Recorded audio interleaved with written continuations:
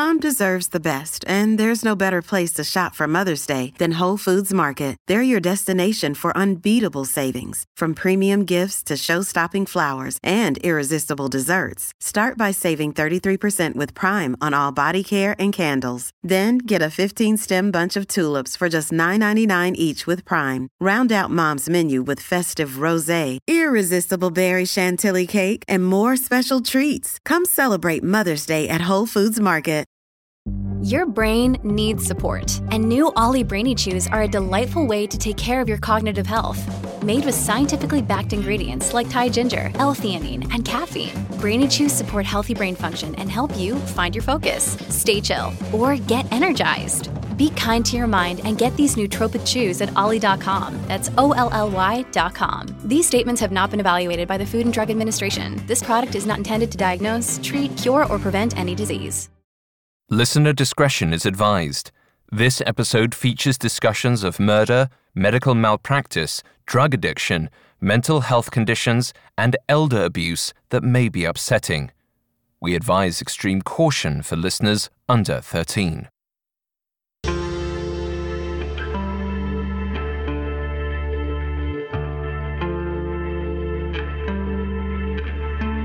Watch costs, and the profits take care of themselves. So said Andrew Carnegie, whose profits helped build Carnegie Hall and Carnegie Mellon University, among other monuments to his business success. Yet, many entrepreneurs ignore Carnegie's advice, racking up business expense after business expense. When the bills come due, all they're left with is desperation. Healthcare entrepreneur Amy Archer-Gilligan learned this the hard way. As her profits dwindled, the costs of running her elder care home only increased.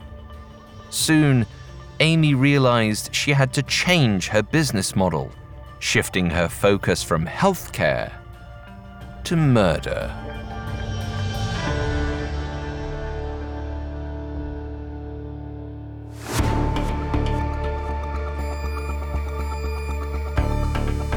This is Medical Murders, a Spotify original from Parcast. For decades, thousands of medical students have taken the Hippocratic Oath. It boils down to do no harm. But a closer look reveals a phrase much more interesting. I must not play at God. However, some doctors break that oath, choosing to play God with their patients, deciding who lives and who dies. Each week on Medical Murders, we'll investigate those who decided to kill. We'll explore the specifics of how they operate not just on their patients, but within their own minds, examining the psychology and neurology behind heartless medical killers. I'm Alistair Murden, and I'm joined by Dr. David Kipper, MD.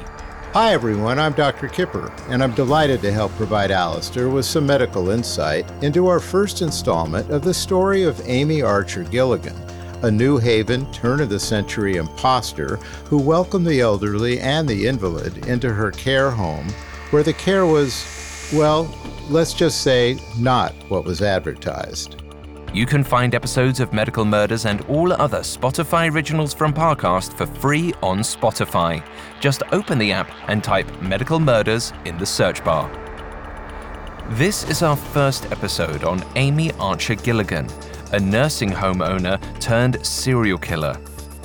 In the early 1900s, Amy killed dozens of elderly patients. Some estimate that her final body count was as high as 64. Today, we'll explore the troubling cracks in Amy's early behavior, the opening of her infamous nursing home, and the facility's peculiar decline. Next week, we'll see how Amy's killings escalated even as swirling rumors damaged her business and brought authorities knocking.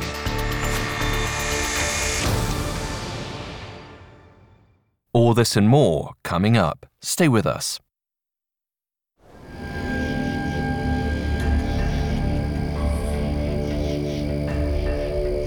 Spring had come to Connecticut, and the dirt in Cheshire's hillside cemetery was finally soft. Soft enough to dig One night in May 1916, a group of men quietly drove their shovels into the earth. Their operation had to be conducted quickly. Nobody in town could see what they were up to.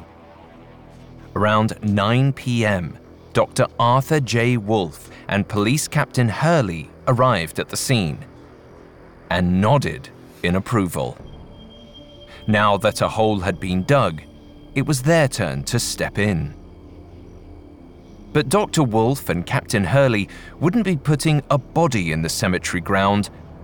They had to pull one out.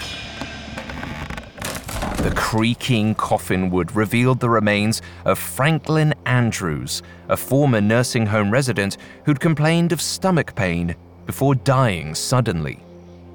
Notably, the group wasn't exhuming his body because his death was unique, but because it followed a suspicious pattern. One that left authorities wondering about the slew of patient deaths at the Archer Home for the Elderly, and about its proprietor, Amy Archer-Gilligan. Sure enough, when they cut into Franklin's body, the group found evidence of Amy Archer-Gilligan's secret crime. She'd killed her patient. Little did they know, Amy had buried secrets all her life. The murder of Franklin Andrews was just the first to be uncovered. It's not certain when Amy Archer-Gilligan began to lie, but it's likely she started early. Born around 1868 in Litchfield, Connecticut, Amy Duggan was the 8th of 10 children, which would have been a lot for any set of parents. Their burden was only made heavier by the loss of their child William, who died just before his first birthday. As with many tragedies in that era, however, the death was not a topic of discussion. Amy's parents brushed it under the rug, preferring to conceal their troubles. It seems that Amy internalized that way of coping. Once she was old enough to leave home, Amy lied to her sister Mary to ensure that her family wouldn't come looking for her. In a letter home, she wrote that she'd taken up a job as a bookkeeper in a department store. But when Mary went to visit Amy at her new job, she discovered that her sister was unemployed and living on the streets of New Haven. When Mary suggested she come back home, Amy refused. She didn't give a reason, but around that time, Amy and Mary's other sister was committed to a psychiatric institution. It's possible that the stigma surrounding this news was why Amy didn't want to live near her family. In the past, it was relatively common for family members of people struggling with mental illnesses to evade talking about them in public and sometimes cast their loved ones out altogether. Psychiatric afflictions in the early 20th century were treated like leprosy in a sense, and for many, institutionalization was a welcome solution. Back then, mental illness largely equated to an incurable defect, and sadly, keeping sufferers out of sight and mind was viewed as a solution. Given the lack of understanding surrounding mental health at the time, it's possible that Amy felt genetically destined to end up like her sister. Maybe she wanted a preemptive escape. We don't know Amy's exact reasoning, but it is clear she wanted to make a life on her own as she continued to seek work around New Haven. In her late 20s, Amy briefly worked as a teacher and as a governess. In both cases, Amy was asked to leave on account of her odd disposition. It seemed Amy's behavior kept her from holding down a job, but it didn't stop her from securing a husband. In the late 1890s, 29-year-old Amy Duggan met James Archer. She soon became Amy Archer. Eventually, they had a daughter, Mary. From there, Amy's prospects only grew brighter. In 1901, James and Amy moved into the home of John D. Seymour in Newington, Connecticut. They'd stumbled upon quite a bargain. In exchange for helping him out around the house and providing him with healthcare, John Seymour was prepared to offer the young couple free room and board. A generous deal, and one built on false pretenses. Amy had told John Seymour that she was a nurse trained at the prestigious Bellevue Hospital in Manhattan, New York. However, no documentation had been found to support such a claim. It seems it was yet another lie, like the one she told her sister. Another hint at the way Amy embellished to get ahead. But John Seymour didn't question her qualifications or character, even when one of Amy's sisters visited and Amy refused to speak with her. Perhaps he didn't realize that Amy had a past to hide. Around this time, another one of her siblings was treated for mental illness, and Amy again turned a blind eye. Instead, she focused on her blossoming life with her husband. While her husband worked all day, Amy cared for John Seymour. They lived in apparent peace for 3 years. Until 1904, when John Seymour died of pneumonia. However, John Seymour's estate continued renting the house to the Archers, who in turn decided to rent it out themselves. Their new tenants were elderly, which gave Amy an idea. With the experience she'd garnered caring for John Seymour, her skill sets could prove lucrative. Together, Amy and her husband officially converted the space into their first nursing home. It was a bright idea. At that time, family dynamics were shifting in America. Children didn't always stick around to see their parents in their frailer years, and hospitals were overburdened. People in need of long-term care options often didn't have any. So James and Amy Archer tapped into a burgeoning market.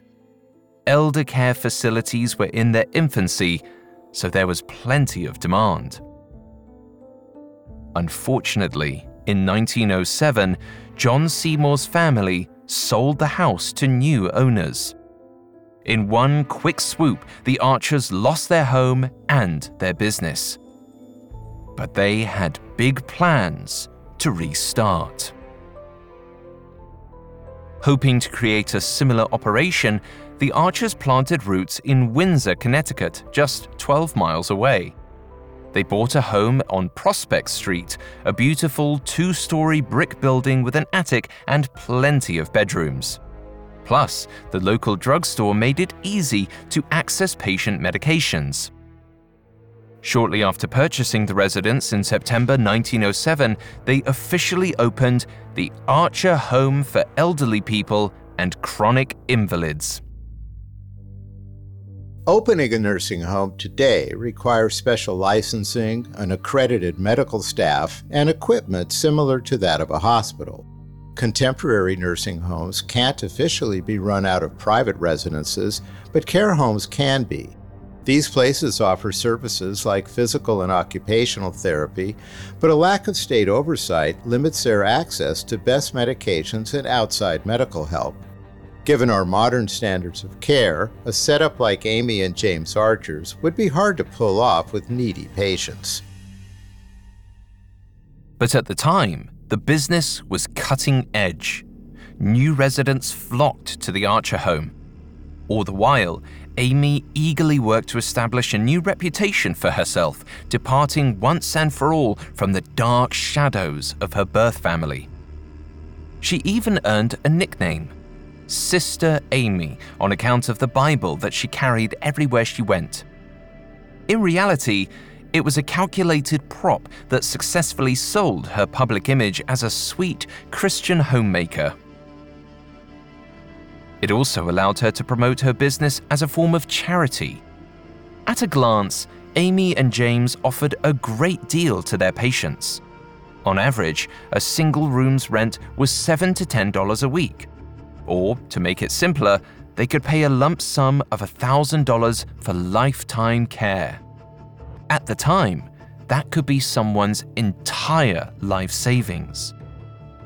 so incoming residents were essentially placing a bet. Would they live long enough to justify the $1,000 expense? If they expected to live beyond 2 years, the rate would have seemed worth it. If they died beforehand, the home would turn a profit. And if there was one thing Amy wanted, it was to profit. Coming up, Amy's business grows sinister. Put yourself in the shoes of a real-life detective. Imagine examining the crime scene, gathering evidence and interviewing witnesses, feeling the pressure mount as you race against time to catch a criminal. Each week on Scotland Yard Confidential, the new Spotify original from Parcast, we enter the minds of some of the greatest detectives in history, following in their footsteps as they hunt down suspects and solve seemingly impossible cases, like the scandalous murder of singer Cora Crippen in 1910, whose body was found in her cellar shortly after her husband skipped town, or the daring Hatton Garden heist of 2015, when a gang of elderly thieves made off with a haul worth millions, and the cryptic notes found at a murder scene during the First World War. Was it a clue or a red herring designed to throw investigators off? Scotland Yard Confidential is a Spotify original from Parcast, made in partnership with Noiser, airing episodes weekly starting May 19th. Follow and listen to Scotland Yard Confidential for free on Spotify. Now, back to the story.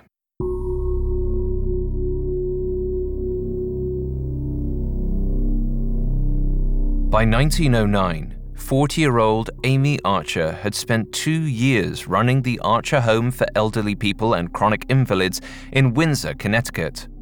Meanwhile, she also maintained a steady marriage and cared for her daughter. From the outside looking in, her life was picture perfect. But that summer, rumors sprouted surrounding the Archer home, ones that threatened the future of Amy Archer's business. They started with a chatty old dame named Lucy Durand. Lucy was well known at the Archer home. Her relatives had paid the $1,000 to keep her taken care of in perpetuity, and she'd grown accustomed to her life there. She'd also made plenty of local friends. Lucy regularly confided in locals about her pleasant times at the Archer home. But in July 1909, the happy stories turned sour. Lucy confided in various locals that Amy Archer wasn't at all who she appeared to be. She was actually a mean, ugly woman with a temper. Lucy even revealed that Amy had asked her to stop going on her regular strolls through town. Naturally, Lucy refused. She wouldn't be told what to do. Amy resented this. When Lucy returned home one evening, Amy balled her hands into fists and hit Lucy Durand. It was one of the first instances where Amy had outright abused a resident, or inmate, as they were often known in that era. Said inmates were likely worried, wondering what Lucy had done to evoke such anger. Naturally, it seemed no one was more upset than Lucy herself. She promptly filed a complaint with the Connecticut Humane Society. An investigator visited the home on July 14, 1909, though he couldn't find any evidence for Lucy's claims. Much like our more evolved approach to mental health, Alistair, our understanding of abuse and neglect have advanced as well. When it comes to nursing homes, common indicators of abuse include physical trauma, such as bruising or broken bones, psychological changes, like depression, anxiety, or other mood changes, and diminished overall functioning. Doctors also pay special attention to sleep disturbances, sudden cognitive declines, and other behavioral changes, as these could suggest serious clinical neglect, like medication mix-ups, for example. Today, nursing homes have strong state and federal oversight, along with monitoring systems in place to prevent harm. Additionally, there's more vetting prior to hiring, and employees undergo regular sensitivity training. If you strip away all of this protection, though, someone like Amy could get away with a lot. It's true. Amy got off easy. The investigator only suggested some better ventilation in the home and a new window in one of the rooms. But even then, Amy's ego was bruised. She burned at the accusation that her facility needed changes. Any bad publicity posed a threat to her business. If she wanted to keep the home running, she had to shut Lucy up. So soon after the inspection finished, James and Amy Archer asked Lucy to take a ride in their car and whisked her off to a hospital near Middletown, Connecticut. James had primed the doctors ahead of time to expect a mentally unstable old woman. And that's what doctors found when Lucy arrived. The tending physicians blamed Lucy's excitable and irritable state on deteriorating mental faculties. Never mind that she'd essentially been abducted by her supposed caretakers.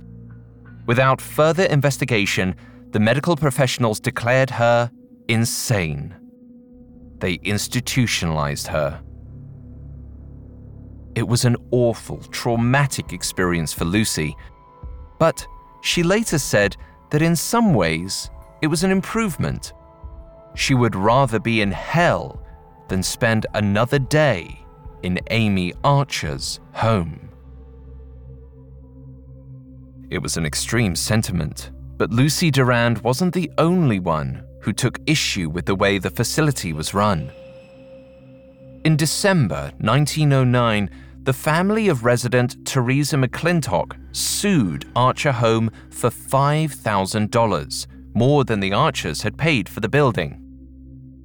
Teresa alleged that conditions inside the home were filthy, with bad smells and dirty rooms exacerbating her pre-existing ailments. Teresa claimed that she was denied water and medicine even when she was sick. And to add insult to injury, Amy scolded Teresa whenever she requested help. Nowadays, it seems like Teresa would have a strong legal case. But unfortunately, in 1909, few standards were in place to protect the elderly from such awful conditions. The lawsuit wasn't likely to succeed. Still, if it deterred prospective elderly residents from staying at the nursing home, the financial loss could be inconceivable. Amy might even have to sell the business. So while she enlisted lawyers to fight it, she also began bolstering her public image. Amy quickly carried out a few targeted acts of charity, like buying the local church a new organ. But that wouldn't be enough to protect her from bad press. Fearing the worst, Amy developed a bigger plan to distract from the issue and buy sympathy fast. On February 10th, 1910, barely 2 months after news of the lawsuit broke, Amy's husband, James Archer, died. The death was attributed to kidney disease, or, as it was known at the time, Bright's disease. Bright's disease is an old term for what's now called nephritis. The condition represents inflammation in the kidney's filtration system, or the tiny blood vessels called glomeruli that evacuate toxins through the urine.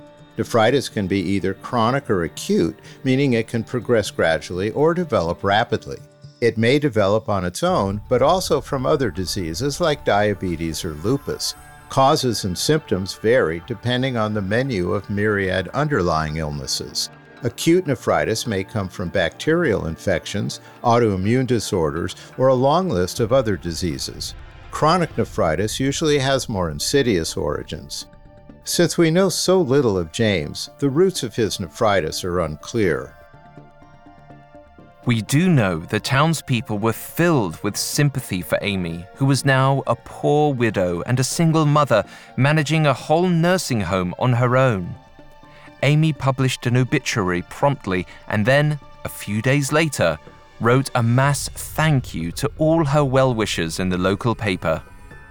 Townspeople probably felt the grieving woman deserved a break from the ugly town gossip. But not everyone shared that sentiment.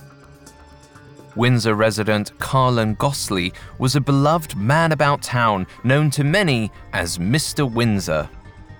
At one point, he'd been treasurer of the Windsor Rogue Detecting Society, an amateur squad of sleuths who investigated car thefts and other petty local crimes. He also contributed articles for the Hartford Courant, especially obituaries. And while he developed a friendship with Amy Archer, he could smell a scheme a mile away. It struck him as odd that James died so quickly, and from a kidney disease no less. Nephritis can be described physiologically as inflammation of the kidney's glomeruli, which are located in the kidney's filtration units or nephrons. Glomeruli are structures made of little blood vessel clusters responsible for filtering the body's blood. The waste and toxins picked up by the glomeruli then get transported out of the body through the urine. Each of our kidneys contains millions of glomeruli, but if enough of them become damaged from excessive inflammation, our kidneys lose the ability to perform, and kidney failure occurs when normal functioning drops below 15%. Unable to properly filter itself, the body will urinate unprocessed blood and vital proteins. In regard to our story, it's reasonable that Gosley was suspicious about James' death. This isn't a condition that normally kills so suddenly. Unfortunately, Gosley didn't have enough information to accuse Amy Archer of anything yet. To investigate further, he reviewed the obituaries of those who had died in the Archer home. Since its opening 4 years prior, nearly 30 people had died. Of course, it was a nursing home. One would expect the death rate to be high. There was nothing immediately odd here. Still, Gosley nursed his concern in silence, watching the Teresa McClintock lawsuit play out.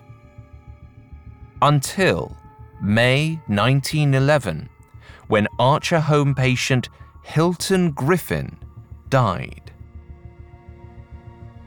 Like James Archer, Hilton Griffin's illness came on suddenly, and the death certificate merely cited the cause as old age. Now, at 81 years old, Hilton Griffin was certainly elderly, but it was odd he hadn't died from something. So Gosley decided to pay a visit to the drugstore across the street from the Archer home, the one where Amy purchased her medicines. He paged through the druggist's black book, where all purchases were recorded under Amy's name, vast quantities of arsenic.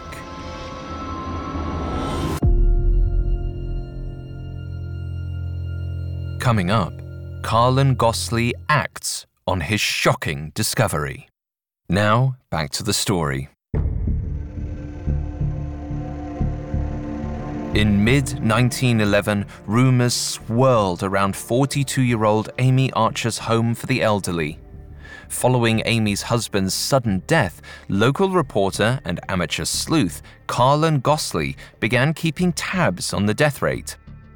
Then, he got hold of the local drugstore's records and learned Amy had purchased vast quantities of arsenic. There it was, plain to see. Amy's murder method. Armed with the damning knowledge of how Amy killed, Carlin soon felt he'd also figured out why. As her finances worsened from the lawsuit brought by Teresa McClintock, Amy Archer needed cash flow fast. The only way to bring in more money to the home was to bring in more patients. But Amy could only bring in more patients when the old ones died. It all added up. Unfortunately, Carlin's theories reached Amy before they reached the police. By July 1911, Amy released a statement denying the rumors outright. Even worse, when prospective customers asked, she flat out denied that any residents had experienced neglect at the Archer home. The lawsuit? Frivolous. The waitlist for her facility was a mile long. Perhaps hoping to evade public attention, Amy kept a low profile for the rest of the year. But that would change soon. In 1912, when 59-year-old Franklin Andrews moved into the Archer home. A healthy, strong, and capable guy, Franklin offered his services as a handyman, doing odd jobs and fix-ups to the building. He liked this place, and he liked Amy. But he did notice some strangeness. In letters to friends, Franklin remarked on how frequently people in the home seemed to die, and how the deaths all happened the same way. In the middle of the night, a hearse would pull up outside the home. Meanwhile, Amy would call Dr. Howard King, who would sign the death certificate, writing a cause that made most sense to him. But these were merely guesses. After all, he had little prior experience with these patients, and they usually had sparse medical histories. Yet, Dr. King would simply fill out the paperwork while Amy hustled the body into the hearse. Then, off it would go to be embalmed immediately. Embalming fluids are pumped into the entire body to slow the decomposition of internal organs. These fluids contain a wide variety of chemicals, the primary one being a preservative agent, and today the most commonly used ingredient is formaldehyde. The problem with testing for poisons after the embalming process is that the fluid dilutes the blood and lowers the chemical concentration of any substance within. Also, liquid embalming mixtures can obscure and/or react with target compounds under investigation in a post-mortem exam. Even today, embalming would muddy most toxicology studies, and any bodily investigation is always best handled prior. Conveniently for Amy, in the early 1900s, arsenic was still present in certain embalming fluids meant to preserve the body, making it very difficult to determine if someone had been poisoned by it. Perhaps this is how Amy kept getting away with her crimes. And while the odd patterns at the Archer home may have confused Franklin, like Carl and Gosley, he didn't have enough information to act. For now. That same year, 43-year-old Amy began ordering massive quantities of morphine. But this wasn't for patients. It was for herself. Morphine's a great painkiller that's especially helpful during end-of-life cases. On the other hand, it's highly addictive, and for people who take it without proper cause, it's a very slippery slope. There have been plenty of times that I've helped patients with morphine addictions, and it's a difficult process to witness, let alone be directly supervising. Like other opiate abusers, morphine addicts usually experience an elevated or euphoric mood while taking this drug. They also tend to become less alert, cognitively inhibited, with depressed reflexes, and even apathetic.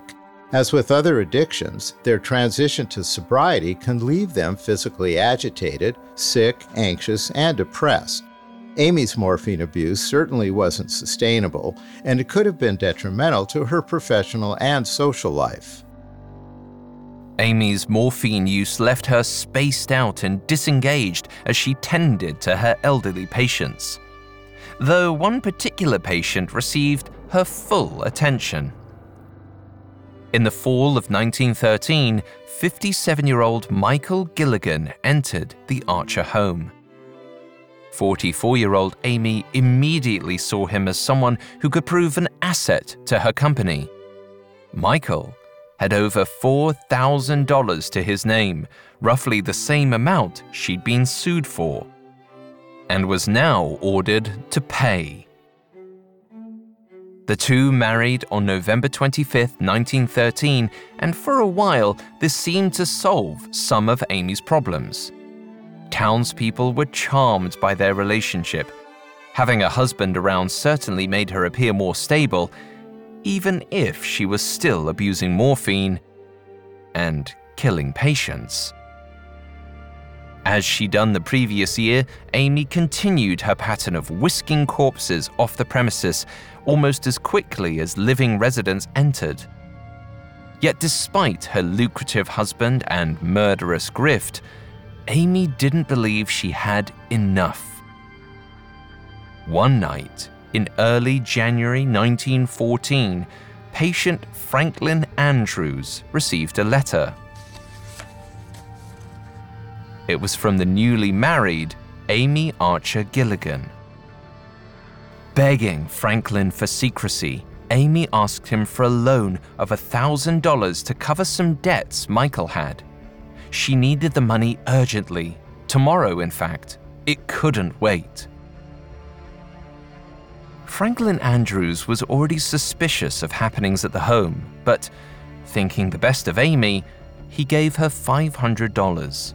Nearly 2/3 of his bank account at that time. But as he processed the situation, alarm bells went off in Franklin's head. Everyone in town knew that Michael Gilligan was not destitute. There was no reason Amy should need to ask Franklin for the money. Then he did the math. In the years since he entered the Archer home, 18 people had died.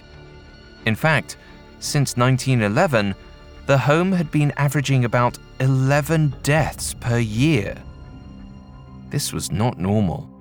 A similar nursing home up in Hartford recorded an average of 7 deaths a year, despite housing around 4 times as many patients. And then there was the lingering sour taste of the lawsuit. Sadly, before Franklin Andrews or Carlin Gosley could act, the Archer house's death average would go up again. In early February 1914, Michael Gilligan seemed to be a healthy, happy newlywed. Townspeople around Windsor recalled fond interactions with him. A pastor ran into him outside the post office and chatted about his recent marriage. Another friend spotted him trotting happily along past a hardware store. Which makes it a mystery why, on the 19th of the month, Amy Archer-Gilligan deemed it urgent that he sign a new will and testament she'd drawn up for him. Michael signed it, figuring it would go to her anyway eventually. His $5,000 net worth was now set to be passed on to his wife in the unlikely event of his death. Only, it wasn't so unlikely. For over a month now, Amy had invested in about £1 of arsenic broken up across several purchases, so as not to raise eyebrows. A little over a day after signing his new will, Michael awoke in the middle of the night, convulsing, clutching his stomach in agony. He vomited uncontrollably, pale, sweaty, and barely conscious. It was clear that he wasn't going to make it through the night. For the second time in her life, Amy Archer-Gilligan was watching her husband die. And she was in no hurry to call the doctor.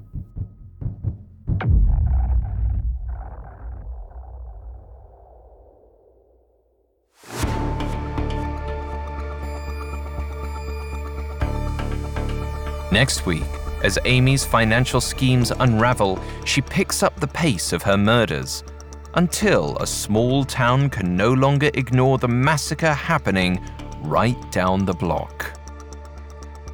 Thanks for listening to Medical Murders, and thanks again to Dr. Kipper for joining me today. Thank you, Alistair. For more information on Amy Archer-Gilligan, among the many sources we used, we found The Devil's Rooming House by M. William Phelps extremely helpful to our research. You can find all episodes of Medical Murders and all other Spotify originals from Parcast for free on Spotify. We'll see you next time.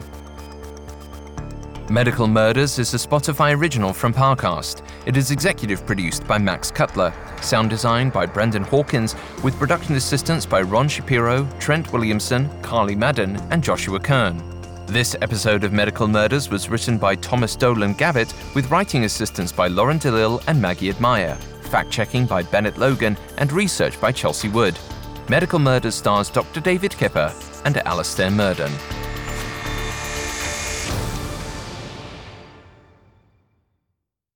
Scotland Yard Confidential is the new Spotify original from Parcast. Enter the minds of some of the greatest detectives in history as they crack seemingly impossible cases. Join us for episodes airing weekly starting May 19th. Follow and listen for free on Spotify.